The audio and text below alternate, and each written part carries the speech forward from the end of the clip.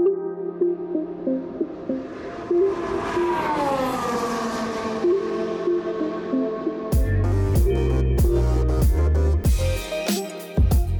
and welcome to Around the Outside, the podcast for the Formula One fanatic with me, Chris Moss, and Jake Peach. Thank you for stopping by and listening to the podcast. Don't forget, if you haven't already, make sure you subscribe to our podcast so you'll never miss a new episode. Also, don't forget to follow us on Facebook and Instagram. Just search Around the Outside Podcast on Facebook, and we're at ATO Podcast _ on Instagram, but you should all know that by now. Well, things are really heating up in the title battle, and it's not because we've reached the Middle East for our final trip across the world with our first stop in Qatar, with our first ever stop there, Jake. And then obviously we're then going to a new track afterwards in a couple of weeks' time at Jeddah in Saudi Arabia for what is the final leg of the F1 calendar. Obviously we look ahead towards the race this weekend and round up all the latest goings on and off the track, to which there's been quite a bit in the last 7 days. Been a whirlwind few days, but first let's take you back to Interlagos last weekend. Well, in Brazil, we had our third sprint race event, which meant a different looking weekend from traditional qualifying for the sprint on Friday, and the result of the sprint race deciding the grid for Sunday's full distance race. It was anything but plain sailing for Mercedes, though, who seemed to have their back against the wall the whole weekend, Chris. There was a whole host of penalties on and off the track, touching rear wings all around for Red Bull as well, and the two title protagonists just really going at each other, both on and off the track, and it's all happening. It's really hotting up now, isn't it? Yeah, I mean, to say the stewards really earned their bacon was very true for this event. Yeah, well, there was several penalties. Firstly, there was one for Hamilton changing his engine. Before that, he was going to be taking a 5-place grid penalty starting Sunday's race 5 places back. However, as a result of a failed rear wing test for the DRS flap on Hamilton's car by something of 0.2 millimeters or something ridiculously small like that, Hamilton was disqualified from the sprint qualifying, which he claimed pole, because of that test failure. So then that meant he had to start at the back of the grid for the shorter sprint race, which, of course, if you think about it, he has less time to make up the places and recover, if you like, and limit the damage limitation for Hamilton and Mercedes. But in what was an incredible drive and performance across the whole weekend, that first performance in the sprint race, he went from P20 on the grid to finish P5 at the end of the race in literally 20-something laps. What an incredible performance it was, Chris. I mean, I don't think I've seen a drive like that in a long time. I mean, everybody who watched the Grand Prix, I mean, even the pundits there, Charles Leclerc as well, saying it's more than just the car what Lewis Hamilton performed with that weekend. It was very Senna-esque. It was very championship winning-esque. It's obviously races that we've seen Lewis do before now, where he's needed to pull something out of the bag and he's delivered. But to go 20th to 5th in 24 laps is, pretty incredible. And to be fair, I don't know many drivers who would have been able to do the same in that scenario. And then what? We're thinking about the sprint race result then. So this then meant that because he finished P5, he had to take then the 5-place grid penalty for changing his ICE engine into his internal combustion engine in his power unit, which of course then meant he started P10.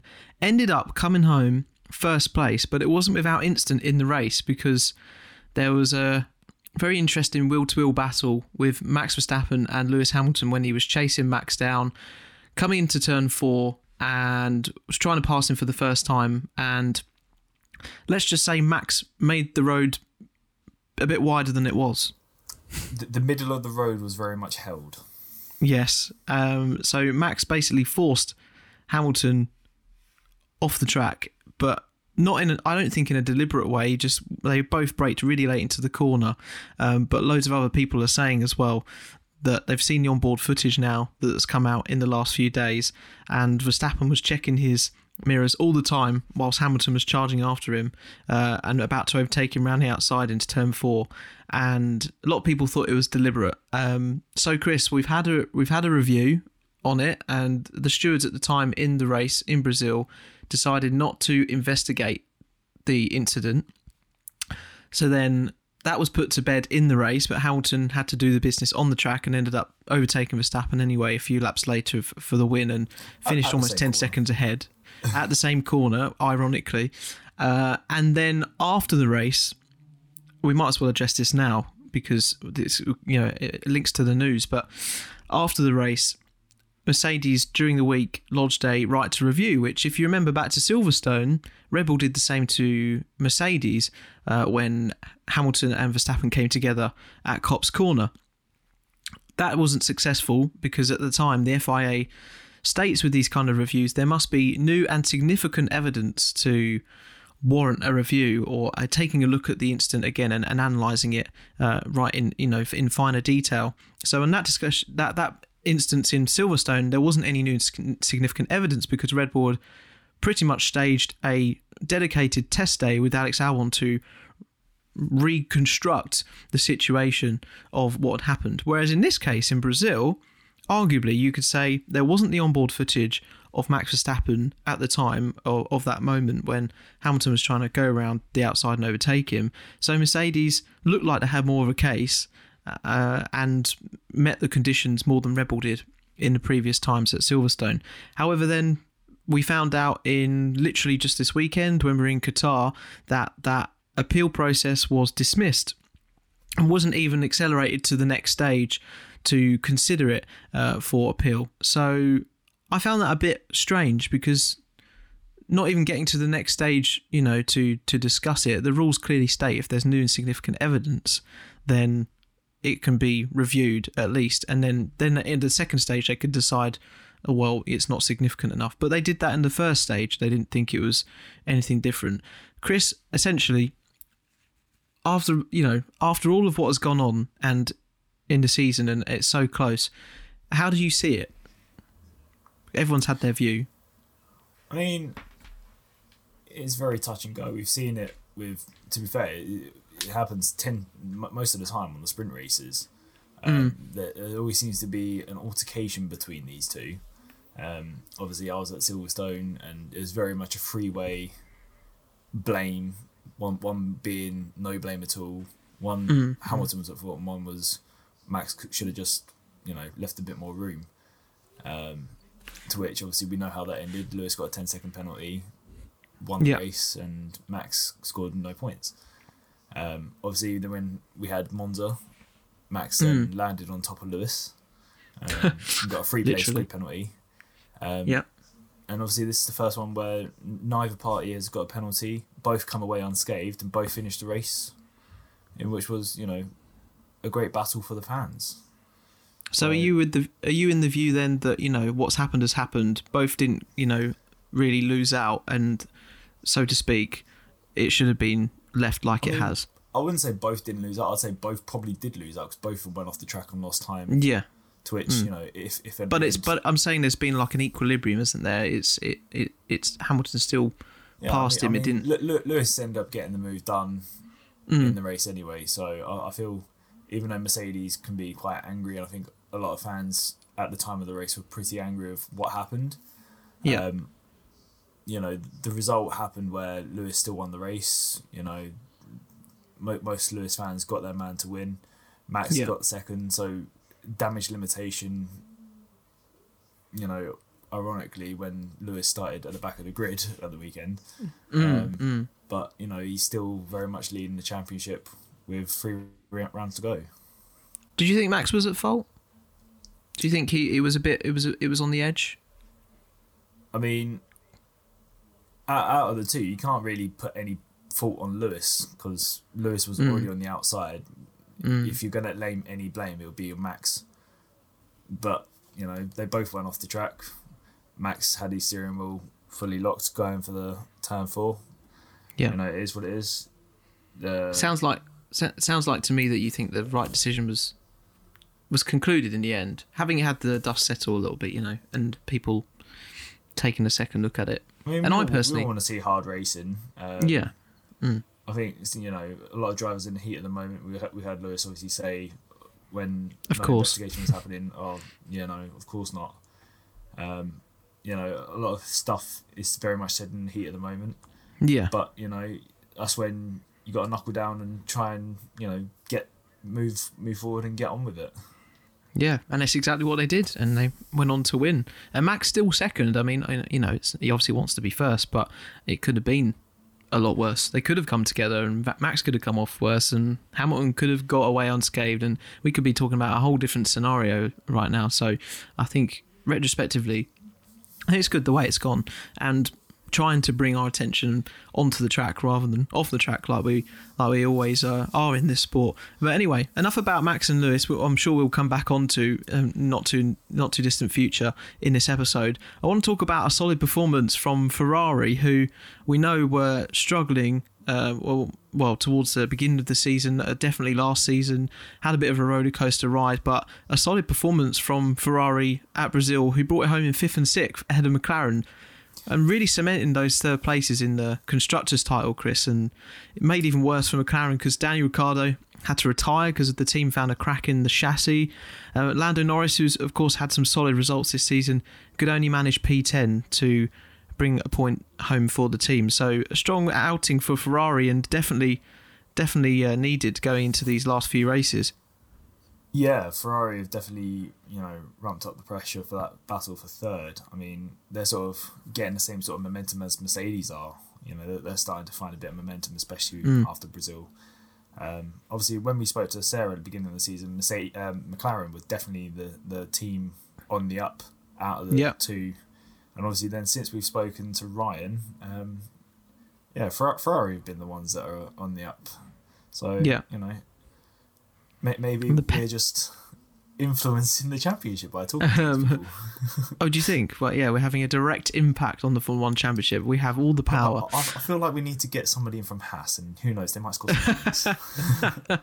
Anyone from Haas? Well, to prove that theory, that would be quite scary, actually, if that was to come true. But just on Ferrari, I mean, I know this is not a direct comparison because last season we only had 17 races on the calendar. This season we got 23 rounds. But Ferrari, just to show their class this season and where they've come from, have almost, not almost, they have racked up more than double their points total this season compared to the last, which I think shows how far they've come, and there's just a solid results of Sainz now settling into the team. Charles Leclerc, always a safe pair of hands, really quick, just naturally talented too. It really shows that there's a great relationship there, and Ferrari hopefully just as they're getting on the momentum train, as it were, looking to take that into next season and finish strongly on the end of this season. But it's looking like they're going to pick up this third place. Yeah, momentum's definitely in the hands of Ferrari, like I said. It's just, after such a difficult 2020 season where, it's the worst in 40 years since 1980, the only way Ferrari could go is up. Yeah. And luckily for us, they have gone up. They haven't won a race yet this season. They've come close on many occasions. We've had second place at Silverstone, 2 laps away from the end before Charles Leclerc got overtaken, and they did have engine troubles in that race. Obviously, we see Carlos Sainz getting on the podium a few times this season as well, and they've had a lot of solid 4th places as well with Charles Leclerc. So consistency wise, they're doing a lot better, and they're up the right end of the grid. But it's just trying to get that balance of doing it across the entire season. Obviously, at the beginning of the season, they weren't up there, but they were sort of middle of the mid pack. But now they're sort of getting up there. Up until this weekend, where the battle is very challenging between them two. So it's very much a battle on for the end of the season. And Sergio proving to be a trusty wingman once again, because of course he did his job in stealing the 1 point away for the fastest lap right at the end, right at the dead. To try and minimise the impact of Mercedes at Brazil. I just want to touch on the fastest lap point rule with you and that whole dynamic. we never saw it before this season where teams would pit their second drivers, let's be honest, or their driver in that position in the race to take away a point, and otherwise it would be right to the end of the race and we wouldn't be thinking about it. But this season it's a whole new dynamic and sort of cog in the wheel, if you like, that teams have to think about. Are you a fan of the fastest lap point rule that's come in for this season, or do you think it's kind of altering the racing too much? I mean, it's something they brought in last year to try and add some spice to the championship. But obviously Mercedes were just pure dominant last season, that it never really had any kind of impact. So points were going left, right and centre, and it didn't have any sort of impact as to who was going to win the championship. Whereas we've got 3 rounds remaining. If Lewis wins the next 2 races, Max comes second in the next 2 races, and neither of them get the fastest lap point, they go into a dead heat going into Abu Dhabi. Yeah, I mean, that's just... A fastest lap point and a first lap collision for either one of the drivers could seal the World Championship. That's how fine margin this season is, and how vital getting a fastest lap point could be. So if Mercedes have track position and they've got a good lead, they could potentially pit from the lead and get the fastest lap. They might do it with Bottas, they might do it with Lewis, probably do it with Bottas out of the 2. And then, and the same with Max and Sergio. If one of their drivers is 20 seconds down the road, why not? You're going to have fresh tyres and you're going to catch up as well as have the fastest lap. Yeah, so I guess what you're saying is, yes, it's been a good addition. It's been a great addition.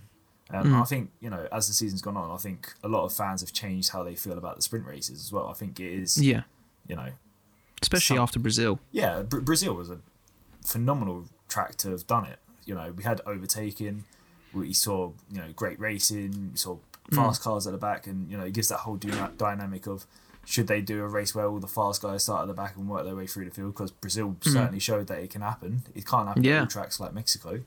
No. But, Brazil, why not? It has a bit of spice. I think a lot of fans enjoyed seeing, Lewis Hamilton drive through and come through and end up winning the race on the Sunday. Yeah, it was definitely a scintillating watch, that's for sure. And it was just, as I say, an incredible drive. But yeah, some standout performances across the grid there. Ferrari back where they would like to be too. That's just some of the key moments there from Brazil. One of the, the main things. Oh, and we just forgot to mention as well, where Verstappen kind of, again, it's on and off the track, but he got a €50,000 sized hole in his wallet for touching Lewis's rear wing, of which there have been some controversial thoughts about the legality of the car, but we'll come on to talk about that in the next section when we go through the news now and the latest gossip in Formula 1.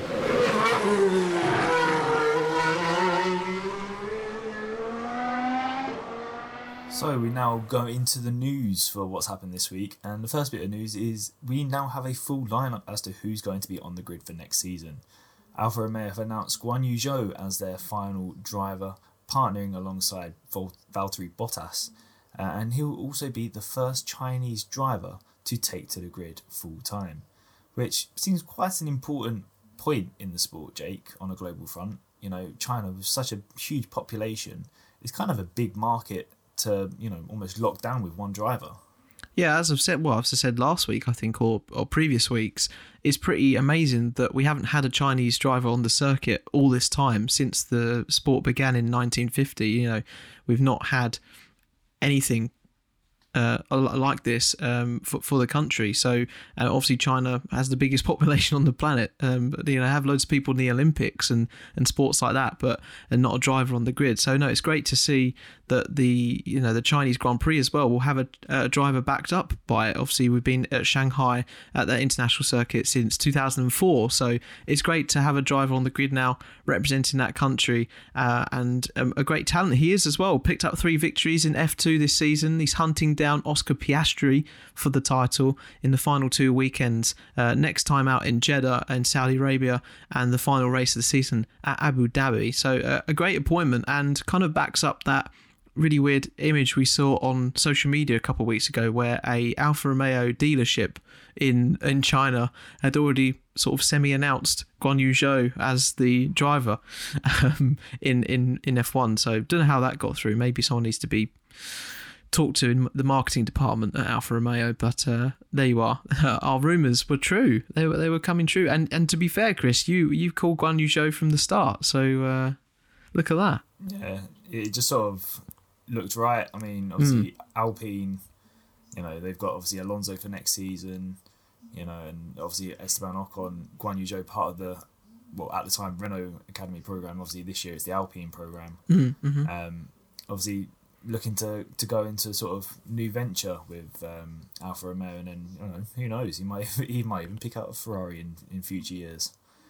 Obviously staying with Alpine, Oscar Piastri, his title rival in F2 this season, he's also signed up as the Alpine reserve driver for 2022.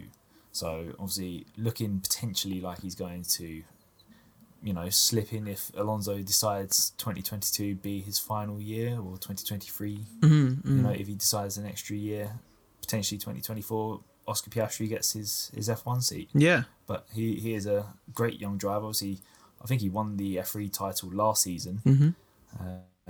So yeah, young guns definitely starting to fill the seats in the sport. Yeah, it's very exciting. Although it shows a really interesting dynamic at play with F1 and driver seats, because Piastri is looking like he's on course to win the F2 title this season, with a not fairly considerable gap, but a fairly sizable one going into the last rounds. But Piastri, he's going to win the title, but he's not going to be going straight into an F1 seat. But Guan Yu Zhou, who's possibly going to become second and runner-up, is going straight into an F1 seat. So it's always confusing when you have maybe people on the outside, Chris, that don't follow F1 too much. That okay, how does that work? But of course, there's a lot of sort of money and sponsorship at play, and a big reason as to why Antonio Giovinazzi didn't keep his seat at Alfa Romeo, because the money just wasn't there, the backing, and it's a sad sort of state of affairs and a sad truth of F1. But as Antonio Giovinazzi said on his departure, it can be ruthless. How do you assess Antonio's time in F1? Because Giovinazzi, of course, is going to be giving up that seat to Guan Yu Zhou. Yeah, it's a bit hard for Giovinazzi. Obviously, it means next season we won't have any Italian drivers on the grid, which is hard to think. In a while, we've always had like a Jarno Trulli about, or a Giancarlo Fisichella through the noughties and 90s. So we've always had some Italian in the sport. Obviously, we've still got Alfa Romeo as a brand, and we've got obviously Ferrari as a brand, and we've got half Italian in Daniel Ricciardo. But it goes along the same with when Sebastian Vettel goes, we'll have just Mick Schumacher. At one point, we had 5 German drivers on the grid. So things are very much changing, and obviously you're saying with money and that. I think Lewis Hamilton said after possibly Monaco, it's money that talks in Formula One these days. Yeah. We don't have many drivers who've had to work their way through, like Lewis Hamilton, his dad having to work 3-4 jobs to get through karting. A lot of the drivers we have in there now, Mick Schumacher, Max Verstappen, they've all had their parents, be ex-racers, and they've all then put their children through. Obviously, we've got the same with Kimi Räikkönen with his young kids. Yeah. They're doing karting now. So to see drivers who have not got that background get to Formula One is getting ever increasingly difficult.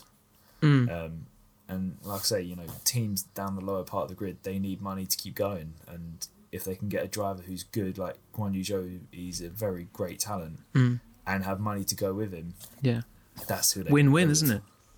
Yeah, but hopefully with those cost caps coming in the next season and beyond, that might change. I mean, there's obviously still a lot of money involved, but and that would be silly of us to disregard that. But hopefully we might see something changing in the near future. And Antonio Giovinazzi will be heading on to Formula E next season, who he's already tested with 3 years ago with the Dragon and Pence Autosport team. So that's exciting for him, and can see that he is going to have this new future. And I don't know, you kind of get the feeling that he'll fit quite well in the Formula E grid. And there's obviously former Formula One drivers that have gone there, but Giovinazzi, it's had some good moments in F1, but I think Formula E is definitely the right way to go, and kind of keeps him fairly close to the F1 grid. Should he try and engineer a way back one day in the future, of course, with these new power units and the teams, I don't know, maybe, as we say, Alfa Romeo could be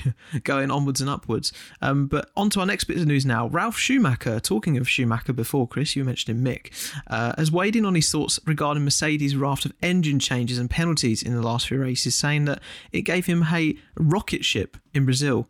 But his thoughts go along with that they're only changing engines for performance gain. And I think I've said this to you, Chris. My thoughts were that exact same thing, rather than reliability issues. Now, Ralph wants to see a rule brought in that prevents teams changing components for anything other than reliability. And if you look back at, let's say, Russia with Valtteri Bottas particularly, that could have been seen as trying to block the Red Bulls in their progress in that race. It didn't really work, but their intentions were that. But then Mercedes have kind of gone along with this line of, there's been some real teething problems with the engine and we don't want to risk it.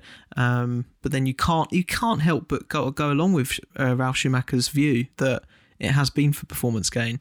I mean, how do you sort of see it? You can see it that way, but also if you look at it at Russia, Max then took a full engine because he had a penalty from Monza, so it works both ways. Red Bull have gone out and got a full brand new engine when they didn't need to.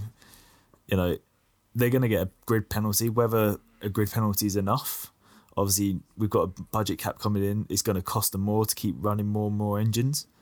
But, you know, if they can afford to do that with, you know, the cost cap involved, you know, then let them. It's racing. At the end of the day, you know, if they've got the budget to fork out for a new engine, let them have it. You know, they clearly made provisions to say, oh, we might need a new budget later down the season. We'll save that money. Hopefully, don't go into too many accidents. Save the money, put it into a new engine, and then be rapid at the end of the season. Yeah, you know, it's not just performance game. It's quite smart thinking, you know, for future years. Yeah, lots of strategy at play off the track in terms of all components and logistical decisions, all of that. Very, very smart thinking. But I kind of feel like Mercedes are doing that, but there's nothing in the rules that says they can't not do that. So that's fair enough. Leclerc and McLaren, though, say about the decision about Max and Lewis in Brazil, which we were talking about just a few minutes ago, it will alter how drivers approach overtaking from here on in, like overtaking around the outside and forcing drivers off the track. There is clearly a regulation, an article that says you cannot force a driver off track deliberately, basically, and run them out of road. You've got to give them the space when they're on the inside, when there's at least a car alongside you. And even if, like in Brazil, there was Lewis alongside him and slightly ahead of Max in the braking zone, then that's got to change. But how can drivers change their approach to that? Because I feel like, Chris, it's quite an innate ability and an innate reaction, very spontaneous in the moment. I mean, you don't have a lot of time to think about these kind of things. So, and because we've it's so seen ingrained in them. Very similar to this with Max before, involving Leclerc, funnily enough, at Austria, I believe, 2018. Obviously, coming to the last few laps and then up towards turn 3, and Max went on the inside and Leclerc had to go off the track to avoid him. So I think drivers in recent years have started, you know, adapting the way they drive and that. But I think, you know, getting concrete, right, you can do this, it potentially could open up a can of worms, causing potentially more accidents, especially if drivers aren't expecting you to basically force them off the track. It could, say, with budget caps, it could cause more accidents and then obviously more team finance. So I think even if it was something like a reprimand and then next time, you know, we see it gets severer, like a bit like with the €50,000 fine. You know, the more you do it, the more it's going to get implemented and more penalties are going to be awarded. Yeah. But by the fact that they've said, you know, we didn't need to investigate, you know, it's kind of allowing that it's now the norm. You can both go off the track. No one gets a warning. Yeah, I still think it's strange that they didn't need to investigate it at all, that they didn't even touch it or consider it. But the decision itself, I kind of go with. But there's also this thing of people have been mentioning that there's been inconsistencies with, well, as we've spoken about, track limits this season and what's right and what's not right. But then also in terms of this and overtaking sort of discipline, if you like, because if you remember in Austria, you're referencing to early on in the season, Lando Norris forced another car off the track, down from the second straight into the long sweeping right-hander. Funny enough, it was Sergio Perez. And it was Sergio Perez, and that got a penalty. And arguably, that's the similar scenario. But then this time it wasn't. So I think there's just a bit of concern there. There's a lack of consistency or... I mean, Austria is very much, you get a penalty, you get a penalty, everybody gets a penalty, because Perez got 2 penalties for the exact same thing as well. Yeah, so it's very much, if you can do it for one event and you can't for another, then that's when the stewards need to sort of have a look. Well, it's like in football, isn't it? When a referee gives a red card for one incident, and then if he's given a red card for that incident, which if people's view is like, no, that's not too bad, he then has to apply that same standard to whatever other incident as well. So, you kind of have to be consistent.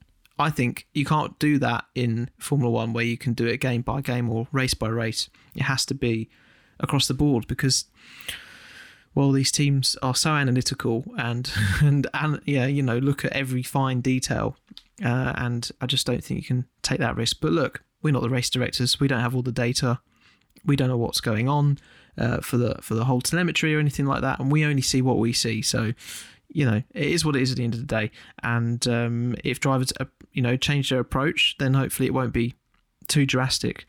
But yeah, that's all on that. It'll be interesting to see how that plays out. McLaren have also denied this week that Audi have completed a takeover of the team. Now, this is looking forward to sort of the next few years in the sport where Audi and Porsche, the VW group who own Audi and Porsche, are looking to get onto the grid into 2025, 2026, either through McLaren with the Audi brand or Red Bull tying up with Porsche. Now, I love the phrase, there's no smoke without fire. However, in this case, do you think it would have been that, Chris, or do you think there's some sort of merit in this rumour and that there could have been some move made by Audi?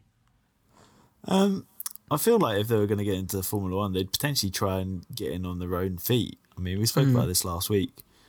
And, McLaren very much want to keep themselves to themselves. They want to, keep the name McLaren as a racing brand. Yeah. Obviously, Audi would want to be a name in Formula One as well. They wouldn't want to be called McLaren Audi or Audi McLaren because one of them wouldn't be happy about it. Yeah. Porsche, if they're going with Red Bull, it'll be Red Bull Porsche. Would Porsche be happy wanting to be, a side part? Or would they want to, be part of their own brand? A bit like with the World Endurance Championship, both are part of it. Both fight for themselves. They don't have any, other teams or backing for them. They are Porsche and they are Audi. That is it. So I don't see them wanting to sort of merge. They might ask for tips, and they might, get some advice from them teams. Yeah. And then be like a sort of customer team, but it'll be still their own brand. Yeah, yeah. No, it's an interesting one though, because I mean, just think of it makes more sense for Red Bull to tie it with Porsche, because Porsche would be like, oh wow, look at all this sponsorship, look at the brand, it's great for us in terms of bringing in revenue and obviously money for the team and the grid and et cetera. However, when you look at McLaren and Audi, they're both really strong individual car brands on their own, and that doesn't really make sense when them two join up, really, does it? Whereas when Red Bull is more of a promotional team, and it goes off the, they every day they make energy drinks. They're not an engineering company. That's what they didn't start anyway. Of course, they're well across sports in the world, but they make energy drinks, and then they just happen to be on the grid. So that would make more sense. But yeah, no, interesting to think that when I saw this, I was a bit like, that doesn't seem right. So, but it's amazing how quickly news can travel and rumours can spread. Not saying we're trying to spread the rumour even more, but just thought it was interesting to bring up. And moving on to our next Grand Prix in Saudi Arabia, in Jeddah, because there have been some questions and doubts whether the circuit in Jeddah is actually going to be finished in time for the race to go ahead. And there were some doubts, I think a few weeks ago, Chris, where we were saying and in the news that it was possible that this Grand Prix wasn't going to go ahead, and that would totally affect the title battle. There'd be less points on offer to alter the course of the championship. But F1 and Hermann Tilke are absolutely confident that this Jeddah circuit is going to be completed in time, saying it's been the most challenging project of the company's history. The 12-month time frame that they've put on this project has been the fastest turnaround of any project under Tilke, who also designed Sepang's Malaysia circuit, Abu Dhabi's Yas Marina circuit, Austin's circuit of the Americas, amongst many others, of course, that he's designed for Formula One over the years. Now, me and you, Chris, we've played it on the F1 game. We've been going at it on time trial, trading best times. You're currently ahead of me, sadly, annoyingly. But from a fan's perspective, from you anyway. From many attempts, yeah, I've spent a day doing it, I think. I spent about an hour and a half last night when I come home. Yeah, right. Don't rub it in. You clearly take to tracks much quicker than I do, but in that respect, what do you make of it when you're driving on the game? Is it a good track? Are you excited to see the racing that it'll produce? Because it's incredibly quick. It's a very, very quick track. Looking at it, it's going to be very suited to Mercedes for the straight line speed. But there's quite a few technical parts that you can sort of see the Red Bull, would probably suit better as well. Especially the first sector. Yeah, first sector is very tight and twisty, and very close to the walls as well. It's very much a street track. Reminds me of a little bit of Yeongam, the Korean circuit, especially the third sector. When you're going through that first sector, the walls are very close and they come at you very, very fast, and that was always quite fun to drive. I suspect that we're going to see at least a couple of people getting it wrong. Do you think the same? You're going to see safety cars during that race, do you think? It's going to be, if one driver gets it wrong, they'll probably all get it wrong. Yeah. I think I heard David Croft saying, it's supposed to be dry, which you wouldn't expect anything less in the desert. Yeah. But with potential sandstorms, bit of sand going across the track, grip's going to be very limited. It's a brand new surface as well. And we saw what happened at Austin, and it will be brand new. It'll be brand new. It'll be literally days old. Yeah, we obviously saw in Turkey and Austin, in recent years when they've had to resurface, that it's just not great. We saw the difference between Turkey last year when we raced in November to Turkey this year. Wet tyres this year were competing with dry times last year. That's how much a year makes in terms of tyre bedding in the track. Yeah, so it's going to be very, very slidey to begin with, I can imagine. Luckily, unlike what they've got in the sale this week, they do have feeder series which can help lay rubber down. But yeah, it's going to be a very fast track. You've got a high chance of a safety car. One little thing, and you could be into the barrier, and it's not going to be very forgiving if you do go in the barrier because it's right next to the track. Yeah, there's not much runoff at all in a lot of parts of the track. So yeah, be very interesting to see how that plays out, and they're going to have their wits about them if they want to keep on the track and going straight on. Finally, in this new section, let's finish on this current rear wing gate. Doesn't sound very sexy at all, but like previous ones like Spygate or anything, I don't know what else to call it really. DRS gate, the letterbox gate, whatever you call it. And this is about Red Bull, which they've sort of calmed down a little bit after qualifying. We're recording this after qualifying in Qatar.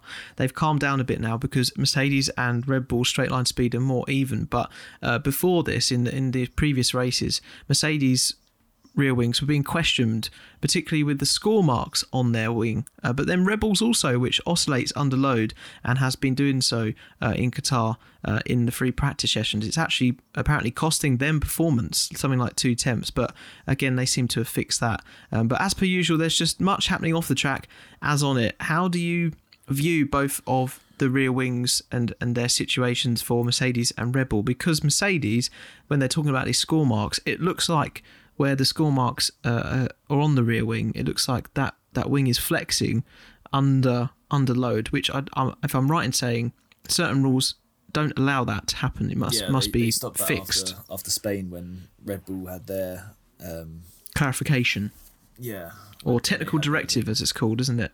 But how do you judge both the situations? Because obviously less drag on the car, then the quicker they go in a straight line. It's difficult to say, because Mercedes have said that they've gone through the tests and the FIA are completely happy with it.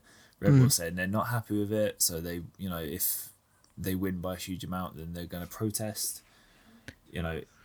It's something like that could potentially decide the championship, which Red Bull are going to very much try and get in their favour. Mercedes are very adamant in saying that it's nothing illegal. As race fans, we don't want to see anything decided off track. We want to see it on track.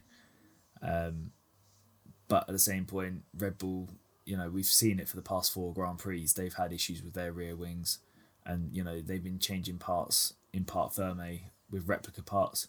To which I think I heard in qualifying this afternoon say that they actually don't have any more parts to swap with if they have a rear wing issue between now and the race. Right. Okay.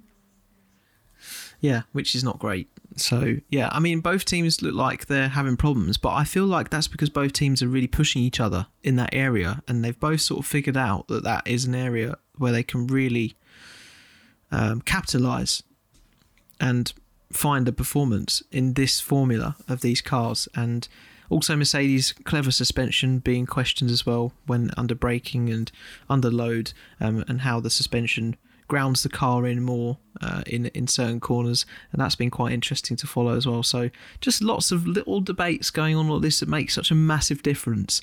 I think what would be funny given a few millimetres in the rear Mercedes wing. have not drawn on their car, but created the score marks themselves just to annoy Red Bull. Do you think if they actually do that? Well, they've got like a rubber and just they go into the pits erased. You just see a guy going in there and scraping the rear wing. Or they just paint it slightly white just to make it look a little bit like that. But yeah, I mean, all within a 2.3 second pit stop. Yeah, I wouldn't put it past any of these teams, because the things and the ideas they come up with are just very clever and innovative. Look, that's all the news for this week, and there's been plenty to get through and discuss there. Right, let's look ahead to Losail in Qatar this weekend for the Grand Prix.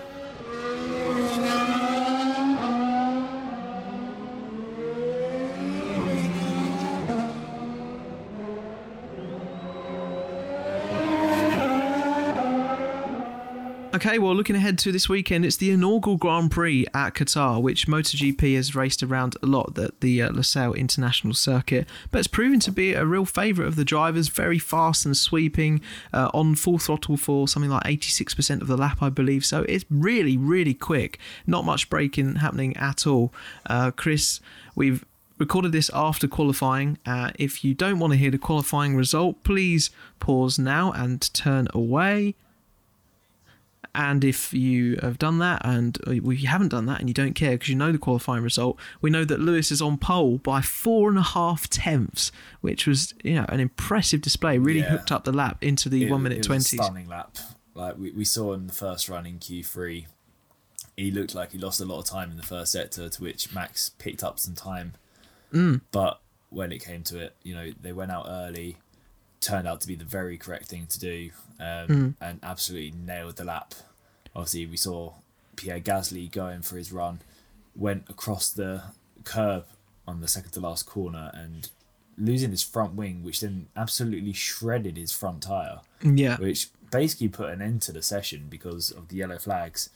And obviously Max and Valtteri having to slow down, which basically gave us the top three, before they even crossed the line, which, we don't want to see that. But, I don't think either of them were in any kind of league to beat Lewis. No. He's still got a very fresh engine in there. It's only done one Grand Prix. But Lewis, very much since, having some issues yesterday in practice, which he said he'd been having a bit of a bug. looked very strong today, and very much in qualifying at least, very dominant. Wasn't in ill health whatsoever, but hooked together a brilliant lap, and if we're honest, kind of blitzed the field really. Valtteri Bottas, his teammate, 6.5 tenths back from Lewis Hamilton. So it's Lewis Hamilton lining up in first. We got Max Verstappen in second, keeping him honest, as he has done, as they've both done throughout this whole season, and Valtteri Bottas up there in third place, being the rear gunner for Lewis Hamilton. However, I mean, we can talk about this now. The big shock, Chris, out of qualifying was that Sergio Perez didn't even get into Q3. He was in P11. Yeah, it's a big shock, but it's also, gutting for Red Bull. The time of the season where they need their rear gunner to help, Max Verstappen. The guy that's been doing it in Mexico, he's doing it in Brazil. Nowhere to be seen. Like, it just seemed to get out on track at the wrong possible time, and even with soft tyres, could not even get into the top 10 with guys that did their lap on mediums. And Carlos Sainz ahead of him in 10th on the mediums in the Ferrari, so that just shows, It's going to be a very difficult afternoon for Red Bull if, first lap goes the way Mercedes won it. Max is on the dirty side of the grid. It's going to be very much the dirty side of the grid with no support races. Yeah. Racing line is very much on the side of pole. Obviously Valtteri is going to get a slipstream straight away from Lewis.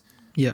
Potentially could get into the lead of the race, but, more importantly, we'll try and get ahead of Max, which, in turn will hopefully see a great battle for the rest of the race. But strategy-wise, it's very much all hands in Mercedes' favour. Yeah, very much so. They've got the ace card up their sleeve before we've even started, really. Although Red Bull might have. You never know. Lots can happen in a race, but it looks like overtaking is going to be quite difficult in here in Qatar because just of the incredible speed that they're carrying through all these turns, not much braking opportunity, so it's going to have to be on real merit, real pace and driver skill. Look, we know the top three then. We know that Hamilton will be starting first, led by Max Verstappen and Valtteri Bottas in third. Now, let's predict the race and how it's going to finish. Chris, do you see Lewis giving this one up, or do you think it's a strong victory for him? Pace-wise, I'd say race pace is going to be quite close, but, over one lap, if Lewis needs to get ahead of Max, down that straight, we've only got the one DRS straight, I feel like he's going to be, doing it. But, it's very much dependent on what Valtteri can do in the first lap. I think if Valtteri can get into second, Lewis will sail off into the distance. But if Max can keep himself there, again, it could be quite difficult to pass.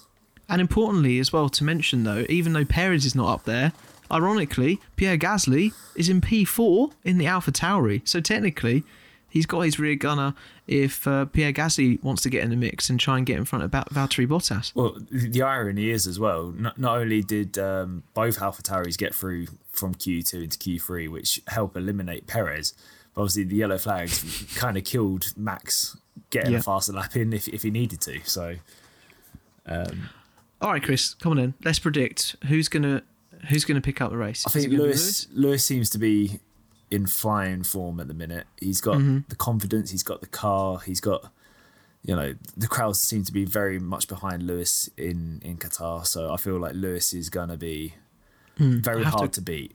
I have to agree with you on that one. P2, we think that annoyingly as it is that we say this same three every week, do you think it's going to be Max Verstappen coming in second? I certainly do. No. You don't? No. What makes you think that? I feel like Mercedes is just too strong here. Okay, so you think that kind of signals to me you think Bottas is going to come through. Fair enough. And then finally, for third place, who are we thinking? Well, who are you going to say for third? Because obviously my second and your second is very different. I still think Bottas is going to take third. However, for third, you're going to think Max, or are you going to think someone completely different again? I mean, I'm going to go Max. I'm going to be boring, but it would be nice to see someone different. Yeah. If Gasly can get there, I mean, how crazy would that be for the championship? that would be, well, that would all but cement AlphaTauri's 5th place in the Constructors' Championship. And considering, the competition that's around them in the midfield, that would be a really great result for that team and the machinery that they've very got. much beating the likes of Aston Martin, who got predicted second. Let's not bring that up. Aston Martin still have time to pull off an incredible performance tomorrow and in the last few races. Yeah. It's not going to happen, is it? Well, look, those are our predictions. So we were predicting Lewis Hamilton is going to pick up the victory. Chris thinks Bottas is going to take second, whereas I think Max is going to claim second place and keep the pressure on Hamilton. And it's pretty much the other way around for third place. Who are we going to go for fastest lap? Because that could be vital. Fastest lap, it could be Sergio Perez back at the grid again. I think it's going to be Perez. Yeah, I feel like Perez. If Mercedes still have it, I feel like Perez will just pit. They'll kill off the constructors and they'll just pit him to get Max an extra point. Yeah. Well, look, there we go. There's our predictions. It's going to be a great race in Qatar. It's such a great circuit, and I'm enjoying watching it as much as the drivers are driving around it. We will see you next time here on Round the Outside. We've got a week's break before we head on over to Jeddah in Saudi Arabia. But until then, enjoy the race and don't get too excited about the title. It's hotting up, but we're nearly there, and we're on episode 31 now. We've done so many of these, and we've just been so happy and excited to bring you these episodes and talk about the thing that we love as much as you do, hopefully. It's been me, Jake, here. And me, Chris. We'll see you very soon. Take care.